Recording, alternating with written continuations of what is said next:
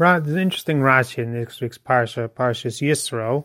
We find in Perek Chaf Pasuk Gimel, we find the Aseres HaDibros, and Rashi, the first Rashi on the Pasuk, says an interesting idea. After going through three pshatim in a certain area, Rashi raises the question: why does it say a lashon of Anochi Hashem Elokecha, or it says Sichem Eretz Yitzrayim? Why doesn't it say Anochi Hashem Elokechem? Hashem is talking to Klal Yisrael as a whole, not to individuals. It should be a plural language. It should be Lo Lachem Elohim Acher, Lo Saseh Lachem Pasel. Why the singular language? So Rashi brings an interesting idea. Rashi says it's liton piskon pel Moshe to be a lamed sanigori b'maisegos, that Moshe can have a defense for Klal Yisrael after the Chet Hegel. So that Moshe could say, well, Hashem, why are you angry at Klal Yisrael? You didn't command them, Lo Lachem Elohim Acherem.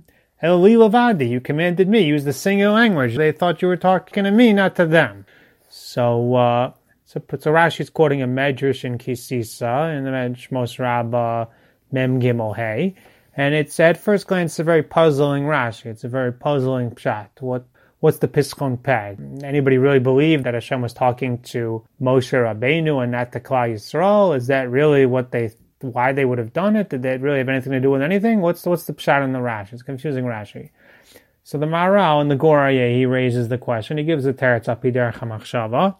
But I found that Rav Elia Meir Bloch in the Shiurei Das and Chelik Gimel has a piece called Piskon Peh, and he says an answer api derech hamoser.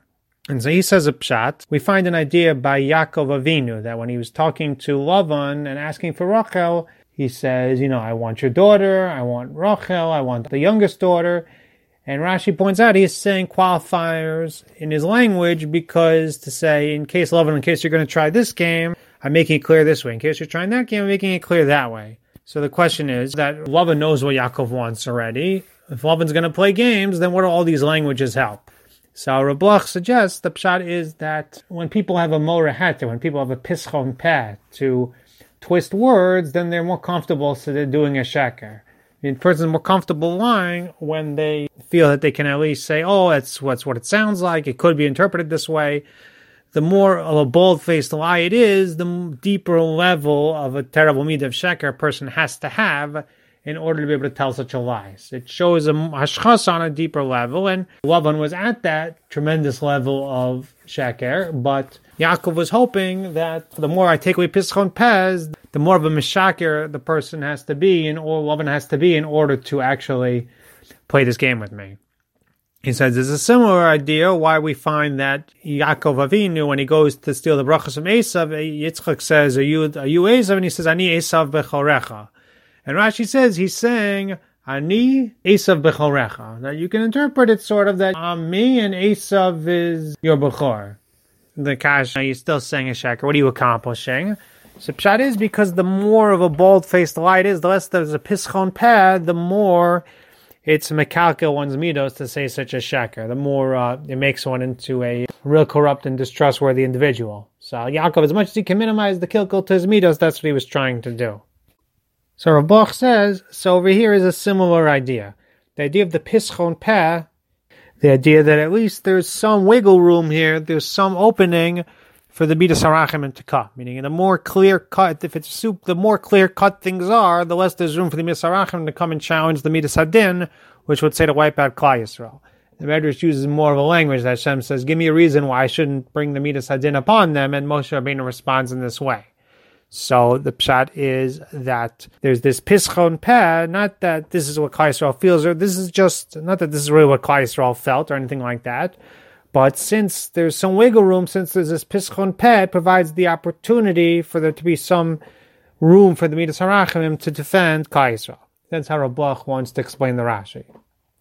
What hit me about this Rashi is just the idea that Klal Yisrael is we're in the middle of the Maisa of the Aseres HaDibros. This is the pinnacle of creation. This is what the world is all about. This is what it is. This is the beginning of the Aseres HaDibros. Hashem is fulfilling the purpose of creation by telling them, I'm Hashem your God. And Hashem already, not only does Hashem foresee that there'll be a Chet Hegel, and chooses to, which we know was the undoing to an extent of some of the tremendous levels they reached at Matan Torah. It was one of the worst Averos in all history. We're still paying for it now. that not only is HaKadosh Baruch Hu give them the Torah, but Hashem gives them a Pischon Peh within the very Aseret HaDibros. I want to say the most important commandments, but the most basic Yedios of the most basics of Yiddishkeit. I'm Hashem who took you out and you can't have anybody else. Hashem is giving them a Pischon Peh for this tremendous, tremendous chet to ensure the survival of Klal Yisrael in the future. So it shows Hashem's tremendous love for Klal Yisrael, that even though Hashem foresees that tremendous avot that Klal Yisrael will do, Hashem provides them this way out at this very essential time. Tomer Devorah writes a similar idea. Tomer Devorah, in explaining the Yud Gimel Midos that we say in Tashlach, he explains Mikel Kamocha this way. Tomer Devorah writes that HaKadosh Baruch Hu made Mikel Kamocha to be a Melech Elbon, to be a guy who is one who is a Melech Olov, as the Malachim call him, one who is able to handle insult. That he says, and anybody, Hashem, when a person sins against HaKadosh Baruch Hu, Hashem is actually providing him the Shefa Kiyumo to continue existing. Even though a person's, we know that there's an idea of Mechadesh B'Tuvo B'Chayim Tamid Maseh Bereshis, that Hashem, not just that a person exists because Hashem created him, but Hashem is constantly recreating the person and providing him with that life source to be able to continue existing. Hashem could stop a person from existing, he could wipe him out in a moment. And so Hashem is Sovel the Chet. Not only that Hashem is Sovel the Chet, but Hashem gives one the koach that they're using to do the chet while they're doing the chet, and he doesn't hold it back. Hashem could say to a person, you want to sin, do it on your own kochos, and your own abilities, not on mine. But Hashem actually gives the person the abilities and the life source that they're using to rebel against him at the time of the rebellion. And he says, this is an elbon and a savlonus that is unable to imagine. And this is what we praise Hashem, that who else besides HaKadosh Baruch Hu could have such a midah of being willing to tolerate our rebelliousness. And that's a similar that we find in this part. Even during the Aseret Hashem is being Sovel, the elbon of our future Chet HaEgel, and giving us the Pischon Peh that we'll need at that time. So we should be Zoich and internalize HaKadosh Baruch Hu's love for us, and Amitzvah Hashem, take inspiration and be able to use it to go Mechayel El Chayel.